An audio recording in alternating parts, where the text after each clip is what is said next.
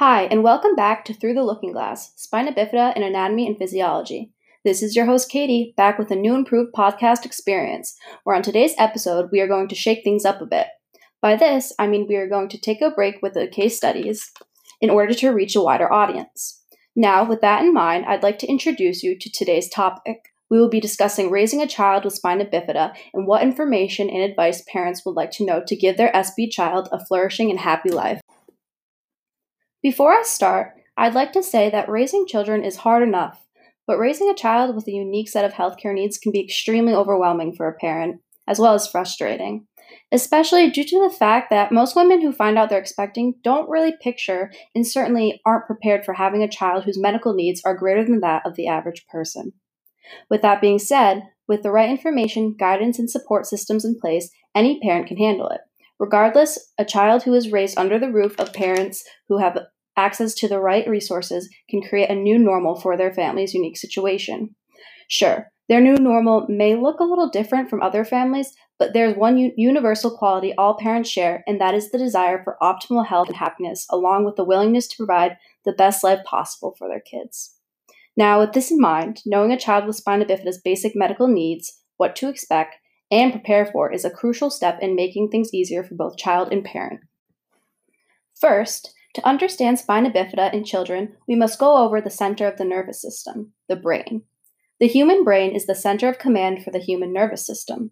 Simply put, the brain can be thought of as a computer, which distributes and receives information from the senses and the body. Hence, it receives these signals from the body's sensory organs and outputs information to the muscles. It's important to note that it allows stimuli to affect one part of the body from acting out and cross-purposing with the others. Next, the brain then processes this raw data in order to withdraw information about the person's environment. Then after, it fuses the processed sensory data with the information about the present demands of a person, with the memory of past situations. Finally, with these outcomes, it then triggers motor response patterns that are tailored to boost the well-being of a person. So each of these signal processing tasks require a complex interaction between a multitude of useful subsystems. With this information in mind, you will soon understand how it all ties together. So let's continue on and discuss the development of the fetus within the womb. The womb is where a fetus first begins to develop, and any slight interference can lead to a congenital defect, such as spina bifida. This is where a defect in the spinal cord causes the neural tube to fail to shut, and in turn creating a gap that forms an obstruction of the meninges through the spinal column known as the meningocele. If treated soon enough with surgery, a good prognosis for the patient will occur. Conversely, if not, the protrusion can form an obstruction. This obstruction produces an abnormal stream of cerebrospinal fluid in and out of the spinal cord. In turn, this fluid gathers in the brain, then causing hydrocephalus. Unfortunately, 90% of babies who are born with the most severe form of spina bifida have hydrocephalus. If treated with a VP shunt, hydrocephalus will either lead to a positive outcome or would create a shunt complication, including shunt malformation, a clogged VP shunt, or even infection. If not treated accordingly, CSF will continue to accumulate in the brain, and in the long run, a child could potentially develop learning disabilities that can also further complicate. Adding on to our conversation, let's talk a little bit about the autonomic nervous system. This is the part of the nervous system that supplies the internal organs, including the kidneys, liver, stomach, intestines, genitals, lungs, heart, pupils, digestive, salivary, and sweat glands.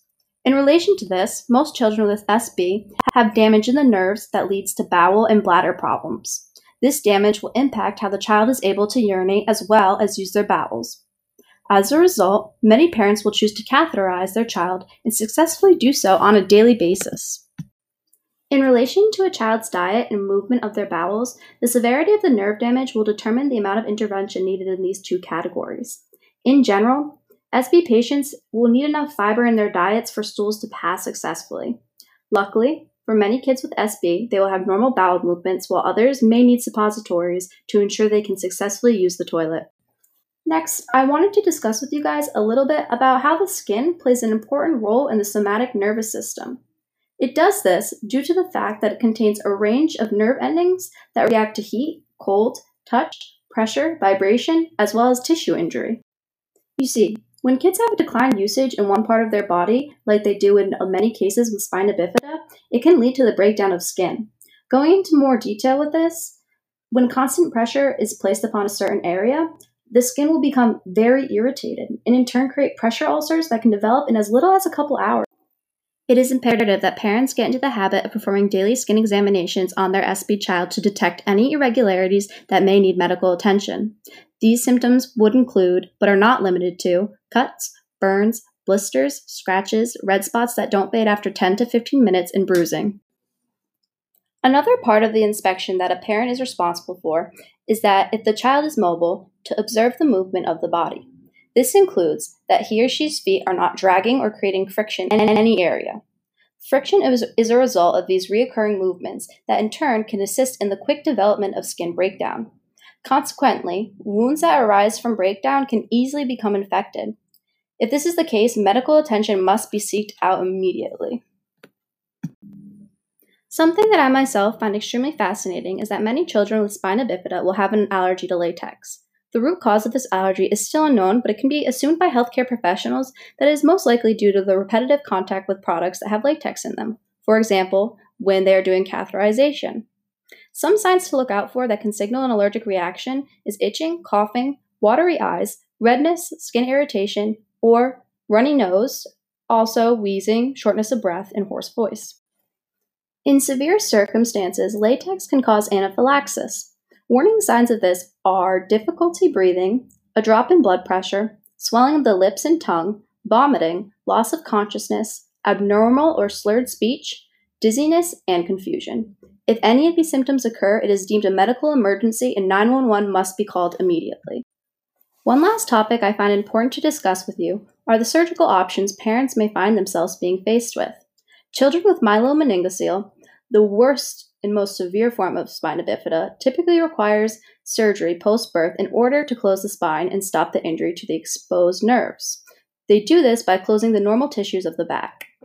In some circumstances, surgery may be performed while the mother is still pregnant. This is known as open fetal surgery.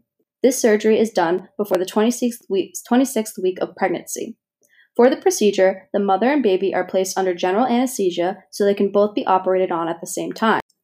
In order to expose the uterus, a horizontal incision is made in the mother's lower abdomen. Using an ultrasound image, the surgical team then makes the incision in the uterus, exposing the unborn baby.